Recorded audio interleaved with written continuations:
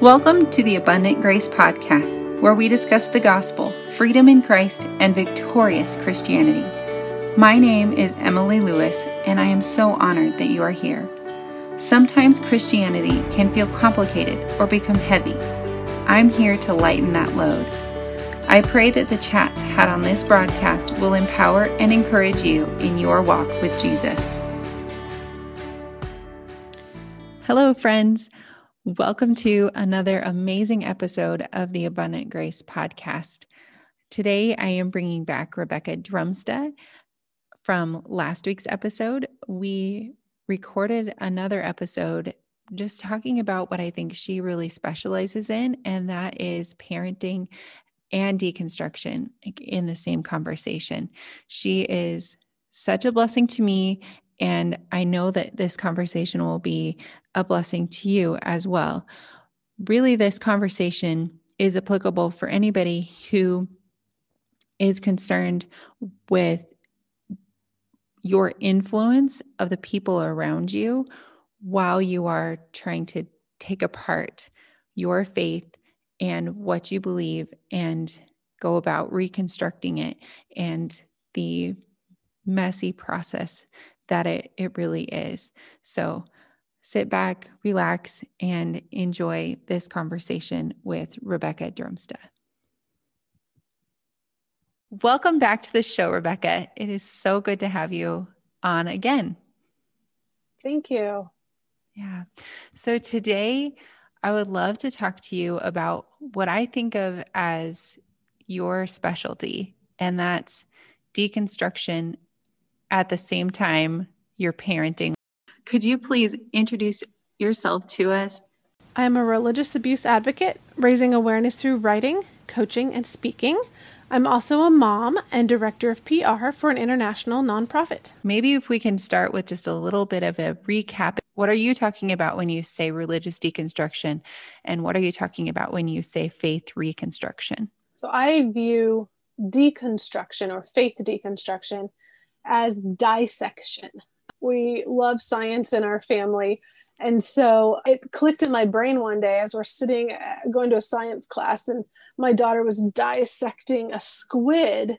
I saw and it just clicked. I had this image and I was like, that's what I've been doing with my belief system. It's dissecting. It's tearing apart and analyzing and labeling and marking and studying and looking at it. So that's what I view faith deconstruction as. Every single piece, part, whether it's on the outside or the inside, the things that you look at on the outside, the things you feel and believe on the inside, it's looking at every single item under a microscope and saying, is this healthy? Is this sound? Is this logical? Is this actually from God?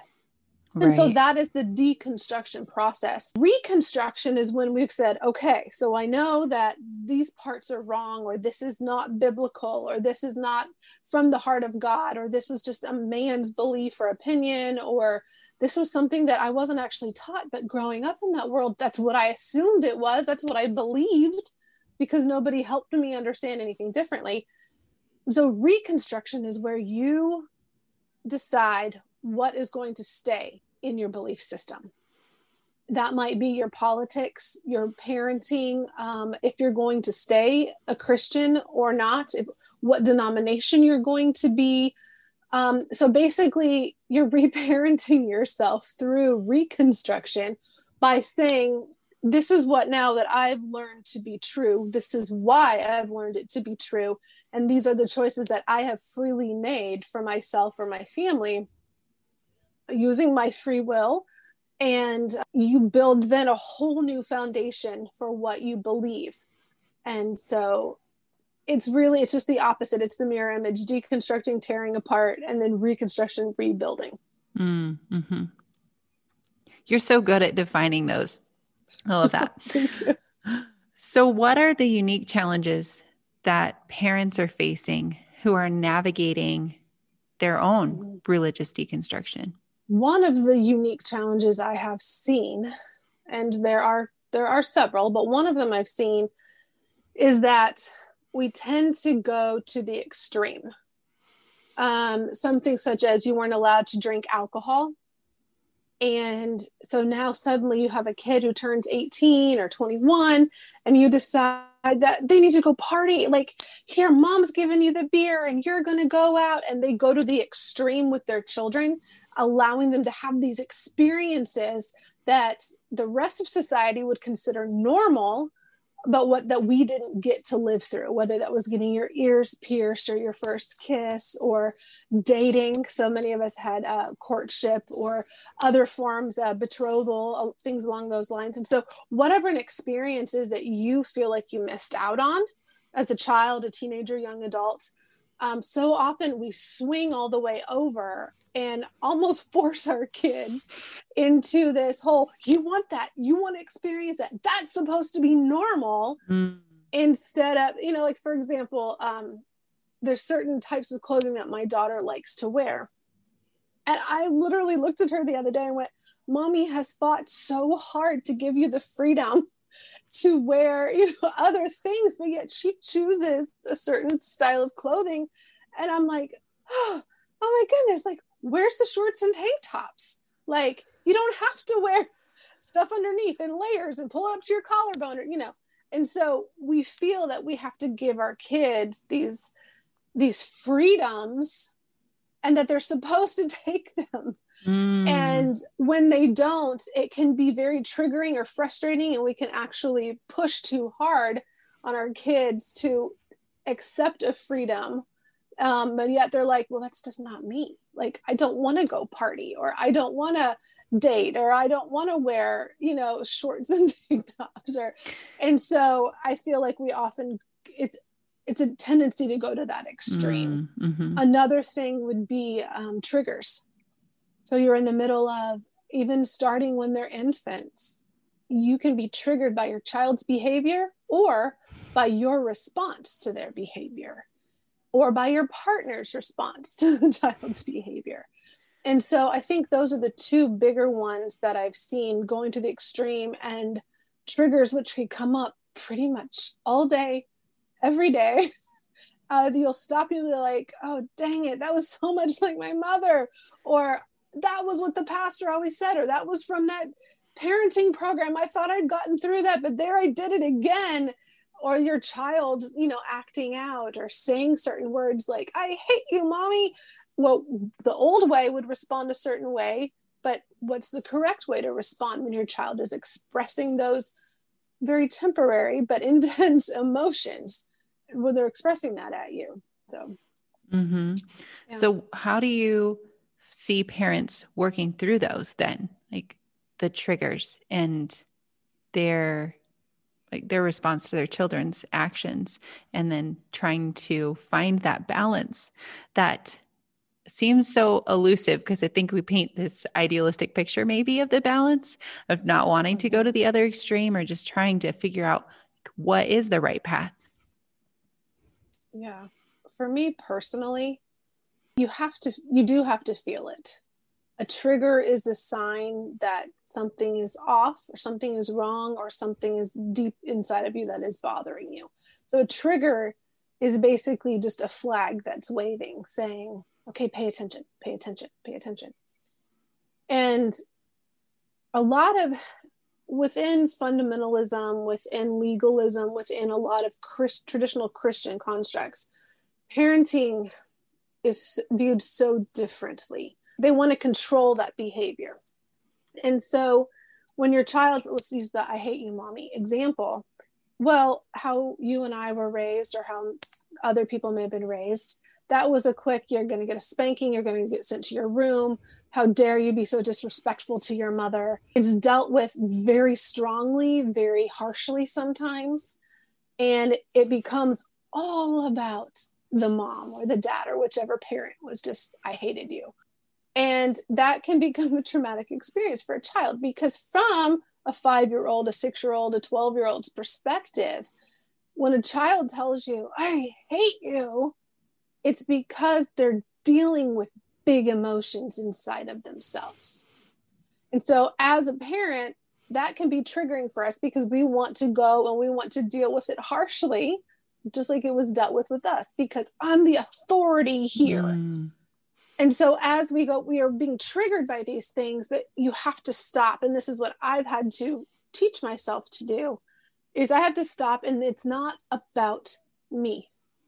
So much of fundamentalism, legalistic parenting makes it all about the parent and nothing about the child. So when my child does something that yes, it may be wrong, it may be, it might be sinful, or it might be whatever. It's not about me as the parent. So when my kid were to look at me and say, I hate you, Mom, I need to realize that they are dealing with something inside their mind and their heart and their emotions. And removing that personalization and realizing this is about what my child is needing right now at the moment. And so, yes, there can be consequences, but so many times it needs to come later, not in that moment, not acting so harshly and so quickly. And so when you're triggered by a behavior or, something like that with your child, it's reminding yourself that it's not being directed at you, because it's not about you. And so that's another thing that I actually had a good friend of mine who is a psychologist. I was talking with her one day about some of the struggles that I was having, and she looked at me and she's like, Rebecca, you sound really narcissistic. And it made me angry. I was like, no, I am not, and she's like, no, stop and think through what you've just said, and how I'm the mother, how mothers and parents are the most important things in their child's life, and how without us, I started listing off these things. And she's like, those are narcissistic beliefs, honey. And so I was like, wait a minute. So through these traditional teachings about parenting from the church, I've become a narcissistic parent, because I think that my child can do nothing and be nothing without me. And that it all centers, my discipline centers around how they treated me, has nothing to do with the child themselves. And so that's what I see, and has helped me as I process through these triggers and process through the moments where I'm like, what do I do? I have to realize this is about my child. This is about because they don't know what it was like being raised in cult environments. They don't know what it was like to be manipulated and controlled. So they are expressing, you've given them a freedom to express from this place. Like, they have no ability to understand where you're coming from, because you've provided them such a different environment. I'm responding from the environment that I grew up in, but my child is responding from the environment that they are currently in. And so we're in two different places. I kind of hopped all over the place there, but I hope that explains some of it. Yeah, definitely. And because I have experienced all of those triggers, what are some fears that come up when you are talking to parents and helping them navigate this? Yeah, a lot of the fears are no different than normal, like every parent's fears. You're afraid of doing it wrong, of messing up your kid, of treating them exactly like you were treated without realizing it. And so we have these fears that often drive our decisions on how we parent. I've seen that in myself, like pretty much every week. There's things that I won't do, or I do because, I can't do that. Like, that harmed me as a kid, and I can't force my daughter to do this, or I don't want to make her do her chores, or I don't want to. So I struggle through those same fears. And the reality is, you are going to mess up your child. That's just the reality. Right. No matter how much you love them, but you have the chance to show them unconditional love, which so many people who are having to deconstruct their faith and their belief systems, and a lot of it comes back to, they honestly didn't feel loved and accepted by their parents. And so the people that I've known who have felt very loved and accepted by their parents, no matter what, they may deconstruct or change some of their beliefs, but they are so much more secure in their identity, and it's a much easier process. And so you have the chance to to show your children what unconditional love looks like, even if it means, and you know you are, you're going to mess them up at some point. So often parents intervene because we think we know so much better than our kids, and children are not given enough credit.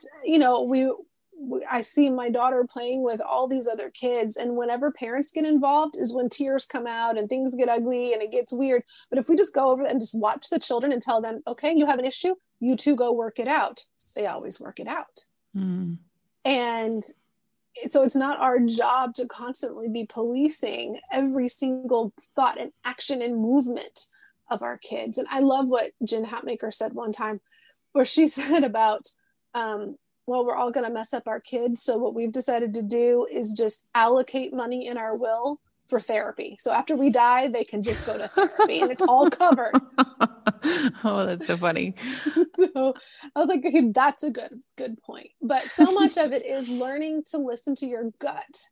And if you have stayed a Christian, if you still identify as Christian, it's allowing the Holy Spirit to guide your children. So teaching them to listen to when God is talking to them, even as little ones. What is God telling you? What has God talked to you about? Where in the Bible does God want to, how is God showing you this through who he is or through his word? Or it's helping them own their own thoughts, their own decisions. And it's not a hands-off approach, but it's a much more gentle, you're there as a coach and a counselor, not as an authoritarian, and I'm the mom, I'm the dad, and you're going to do what I tell you to do. And I'm God in your life. And, God speak, like I heard this in my own life growing up, where it was, God spoke to the authorities and then they tell me, and I could do nothing in and of myself. Even though here I was 20 years old, I still had to go through an authority before I could make a decision about my life, or even if a trip I wanted to take or things like that. I love that you said it's not about being a perfect parent. It's not about not screwing up. It's not about creating perfect children. It's about teaching them unconditional love, because that's a high calling for us. It's not like that's just an easy thing to do. And maybe that's been so powerful in my life when you understand God's unconditional love for you. And wow, if you can get that also from your parents, it's such a gift. Yeah. And so many traditional parenting methods or trending methods, they really skip that part about, and it's not, I love you for who you are, not for how you behave. And there was one book, I actually have it in front of me, I've been doing some research, and it was very popular when I was growing up.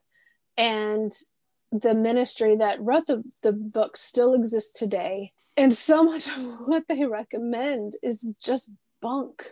You're setting your children up for mental and emotional health problems when you raise them that way. Yeah. And that's what we all are. And so that's how I see there's this whole generation of people who've been mentally, emotionally, yes, spiritually tainted and abused and hurt because of a lot of it goes back to those parenting methods.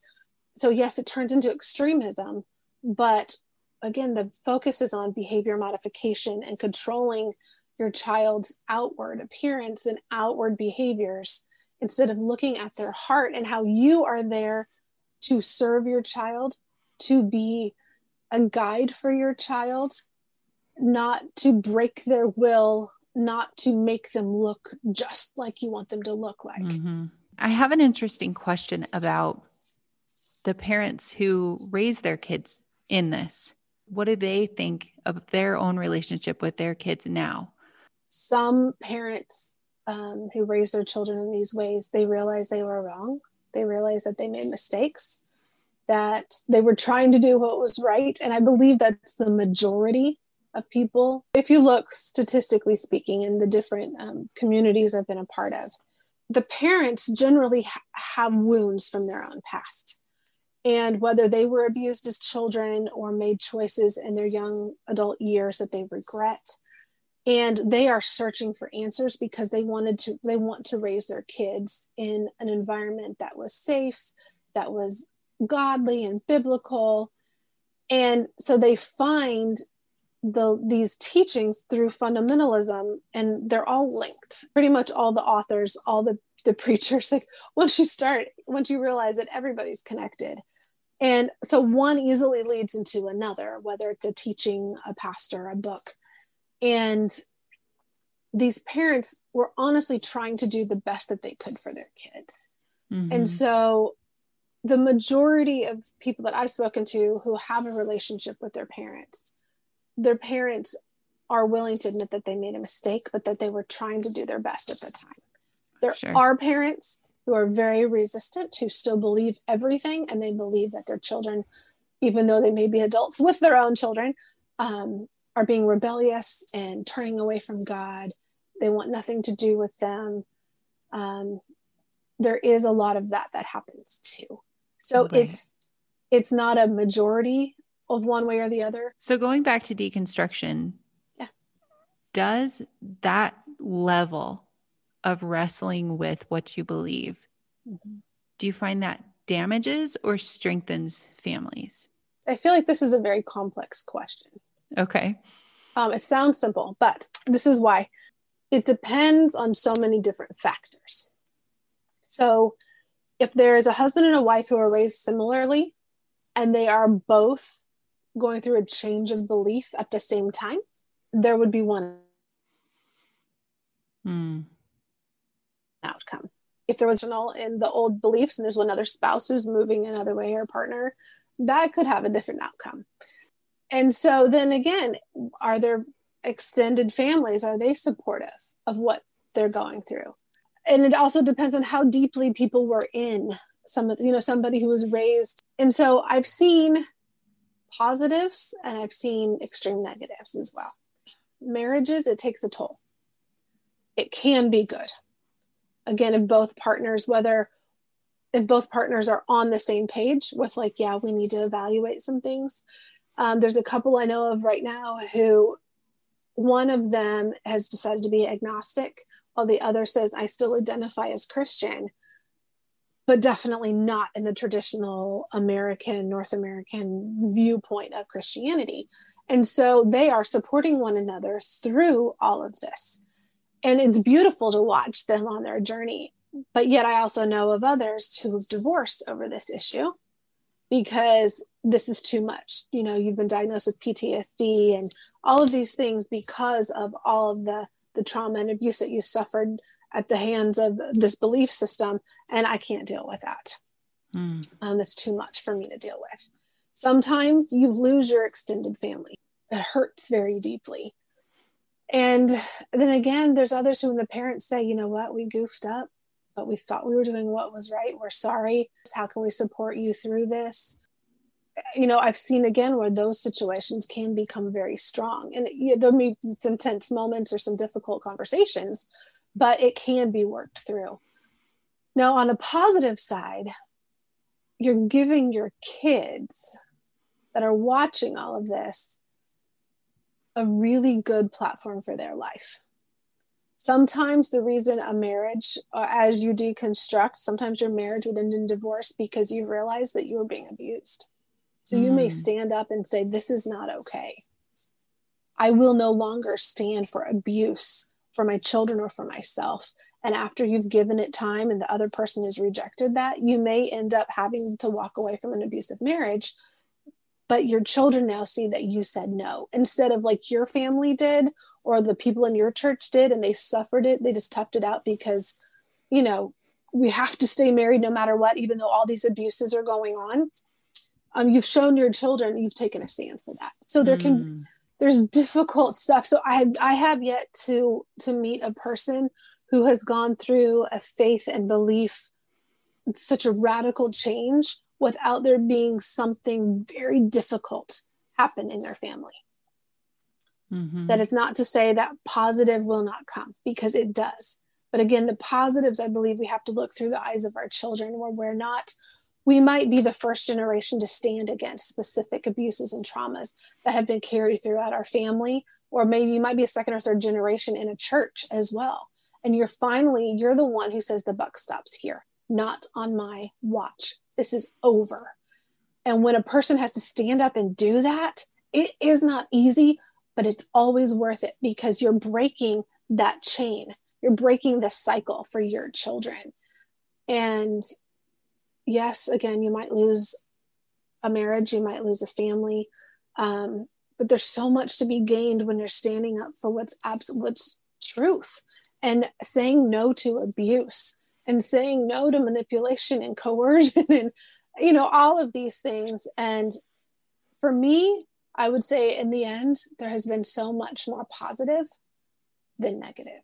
I've gone through a lot of things in my personal life that are not comfortable, that I would never want to walk through again because of changing my beliefs. But in the end, I feel that God is so much closer to me. I have so much more freedom. Freedom isn't free, but the value that freedom holds is priceless. That's so well said. And I don't think there's anybody better to speak on it because you have seen the good, bad, and the ugly. And I think it's so hopeful if anyone's read your story to hear that it's still worth it after everything that, I guess, like you just said, freedom isn't free. Everything that you've paid to be able to experience that freedom in Christ and that freedom from manipulative relationships. So passing down to our kids and choosing to walk through difficult situations, what is one of the most important things that parents can give to their children through this? Yeah, I've been kind of pondering that question today. I actually asked my daughter when we were sitting doing our work, her homeschool work, and I was drinking coffee, and I said, so you've walked through this whole journey with mommy. And I said, well, that I've been changing the things, that I believe in, and how some of the things, how I was raised, the things that I had to do when I was your age or couldn't do, how I've realized that's not really what God believes or what God teaches. I was like, so if you were to talk to a kid whose mommy and daddy were starting to change their beliefs, what would you tell them? And I was waiting for something super profound or and she just looked at me and said, I think I would tell them that when they grow up, it's okay if they don't believe exactly like their mom and dad do. Wow. I said, really? That's what you tell them? She said, yeah. So that's what you tell me. Because that doesn't matter what I believe, right? Because you're going to love me. And I was like, okay, that's insightful. And so she's like, Mom, I'm going to believe in God. I'm going to, she starts qualifying these things. I was like, that's not it. But her advice to other kids was, it's okay if when you grow up, you don't believe exactly like mom and dad. Because we don't have to fear, like, what if I change my mind on this and then my kids even go take this a step further? Like, we don't have to be afraid of that because we're not in control of it. We're not trying to control it. And then I love that your daughter already knows, like, I'm allowed that autonomy. That's amazing. Yeah. And so the most important thing, I don't know, I have a list of notes that I've written down throughout the day as I was thinking about this, because I'm like, such an important topic. I don't want to miss stuff. And my thoughts are all over the place. And one of the things would be, I've watched through all my years I've taken all the parenting classes through the churches, and I read every book. I mean, when my daughter was born, I probably had 50 parenting books beside my bed, and I was reading it all. And I started noticing now that there's a pattern where parents, through traditional Christian teachings, have been told that you have to spend more time shaping and correcting and disciplining your children than you do developing your character, your beliefs, and focusing on your own behavior as a parent. That's so good. Again, that ties into being that narcissistic parent, not because you are a narcissist, but because you've been taught to have those behaviors. And I just would challenge people to make sure that you are not spending so much of your day disciplining and correcting and dealing with all the children's behavior things, but you haven't stopped to analyze your own behavior to see how what example are you giving to your kid through how you're acting. By so much hypocrisy. I mean, you would see parents, mothers screaming at their children at church, or just grabbing them and spanking them, and the mothers are out of control, but they're fussing at their kid because they just hit their brother. And I'm like, there's no difference. You're obviously teaching your kid how to do those things.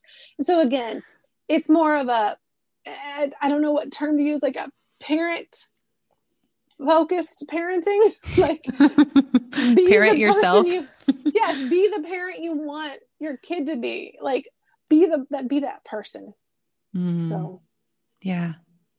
And that comes back around again to like that self-awareness. Yes. You have to know yourself, because self-awareness is understanding who you are, why you behave. How did God actually make you? How were you designed? When are you the most happy? When are you the most productive? Or when are all your gifts and your talents being used to the fullest? When do you need to take a break? What is healthy for you through nutrition or through mental health?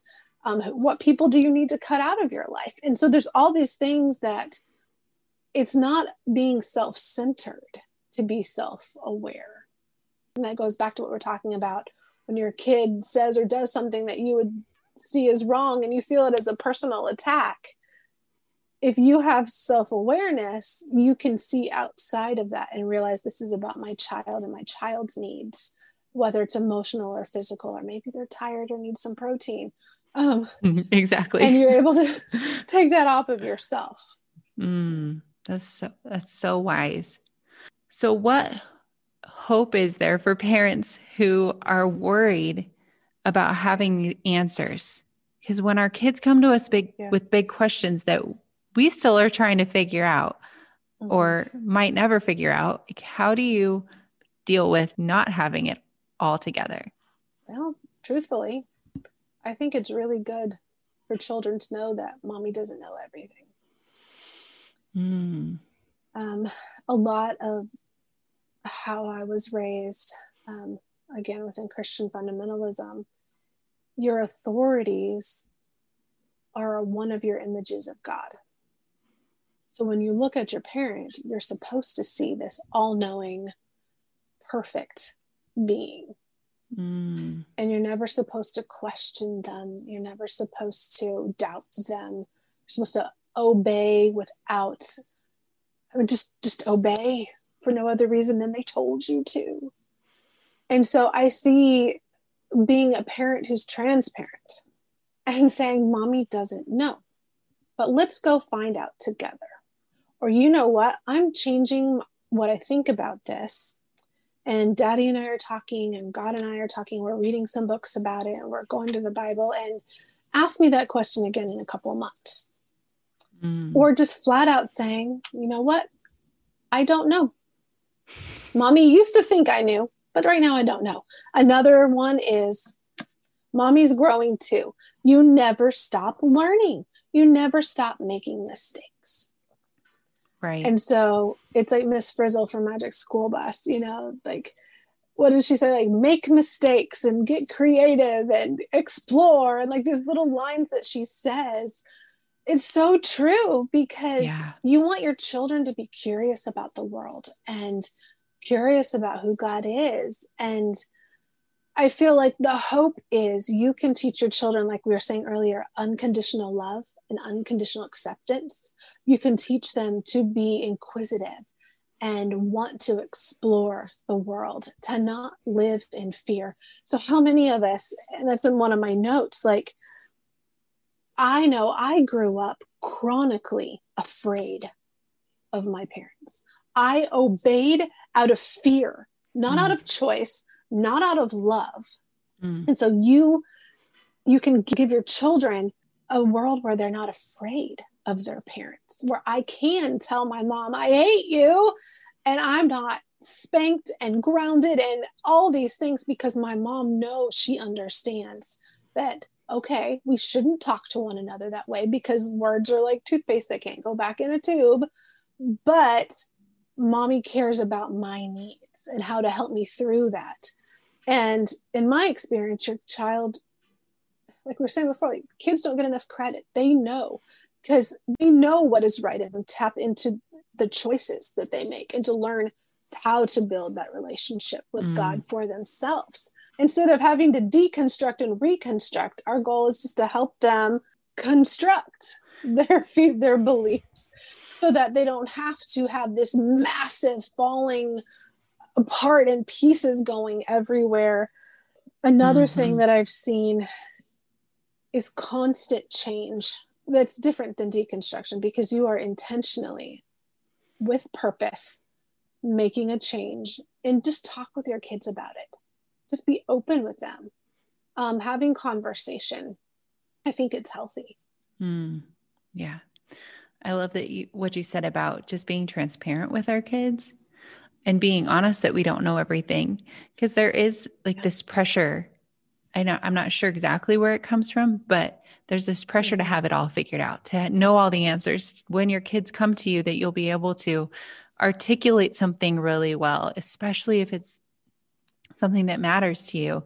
And we can let that go and just be honest and connect with our kids and go, you know what? I don't know. Let's look this up together. Or, I'm still trying to figure this out. So I'm not sure what to tell you right now. Like, just that authenticity can go a long way with just even our kids. Rules make us feel safe. And that's why through all these different systems, the Christian cults or Christian churches, all these things, there's usually this list of guidelines and the do's and the don'ts. So whenever you say, you know what, we're deconstructing what we believe, that means that list of rules that are supposed to help us, it goes away. And I was talking with my husband the other night, and I was like, I had this image in my head of a giant, beautiful field, and there were mountains surrounding it. And it was just like an idyllic, beautiful, something like in Crested Butte, Colorado, like some image of this gorgeous place. And there was this squared off little tiny area in the middle of this massive field. And there was a fence. And inside that fence were all these people. And it feels like to me that that's what so much of fundamentalism does, is it puts people inside this squared little fence and says, you have to stay in there. Because when if the gate was open or one of the sides of the fence sort of fall down, I think a lot of people would stay there. They would never go out. Because once you step out, okay, where's the rules? Right. Where's the fence? Where's but yet what lies outside of that fence was still made by God. It's still beautiful. But it's scary, because as soon as you take a step outside of the tiny little box inside this massive field, inside the whole wide world, that anything's possible, and you can look at it from afar and be like, that looks interesting, or that looks beautiful, but you have to take a step out of the fence, and you have to it feels like a risk, because the rules are there to protect you, but they're not. God is there to protect you. And when you step outside of that box, you don't know yet how far you're going to go. When you start, like we talked about this in the last episode, when you start laying it all out on the table, you don't know what you're going to keep yet. And some of it we're still very attached to. So some of it's easy to question and wonder, is this right? Okay. And to analyze it. And other parts of it is terrifying to go, wait a second. What about that one? I'm not ready to deal with that one. So we're afraid that if we step outside of that fence, that one might be next. Like I might have to and we might not, but making it available to question or to possibly deconstruct completely and get rid of it is terrifying. And there's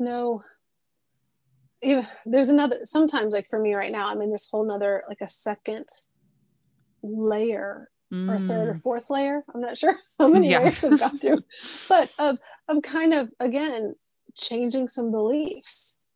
And they would affect my child. They would affect my life, my marriage, everything, again, because everything seems so huge. And it's like, okay, I'm outside of the fence, but how many steps away from the fence have I gotten? I haven't run off into the mountains yet. I'm still just like, how close can I stay to the fence? Because that's your comfort. And we're so Mm. afraid that when we do change our beliefs, that it will screw up our kids.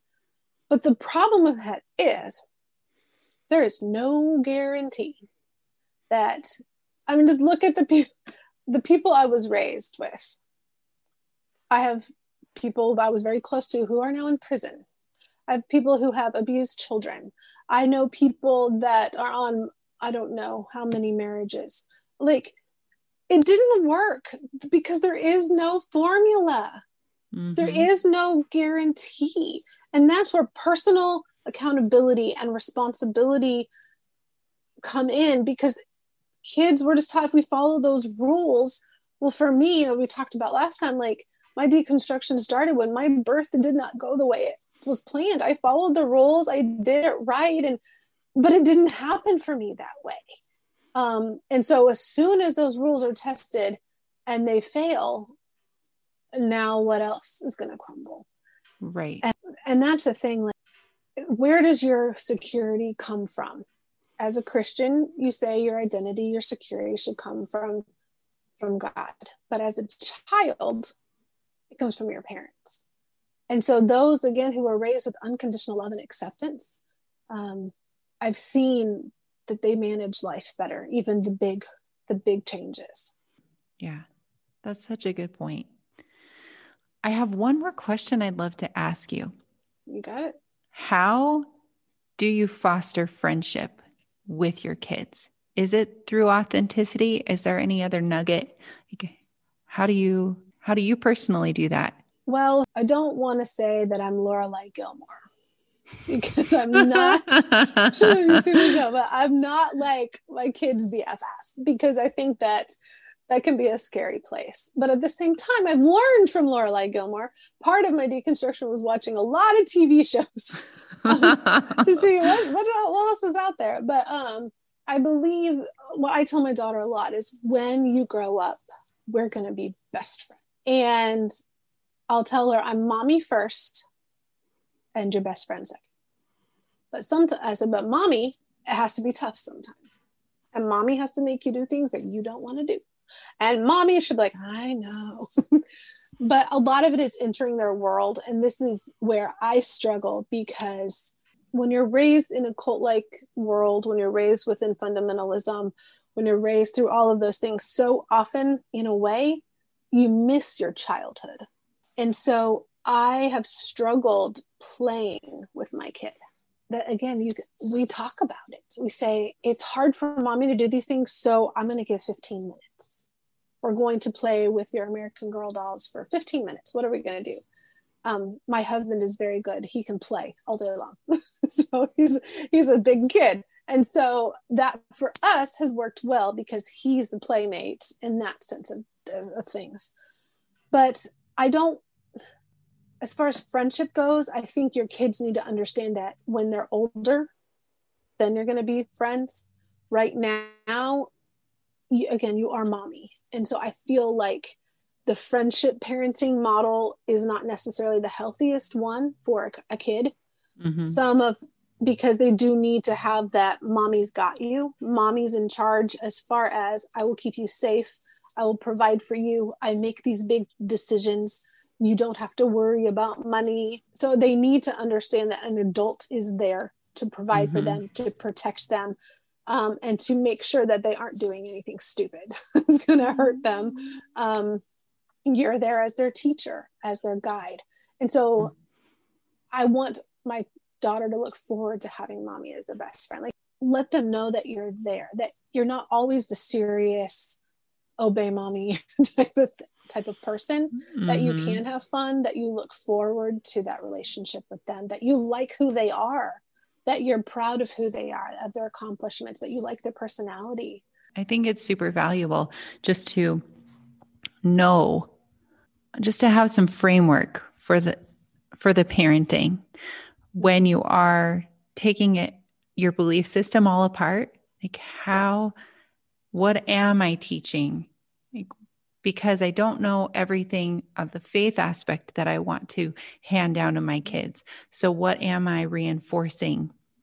The unconditional love, the absence of terror and fear, as well as mommy's here for me, daddy's got my back. Like, and then down the road, this will be a beautiful relationship too, as I grow and mature and need less of that physical protection. Mommy and daddy will still be there for me.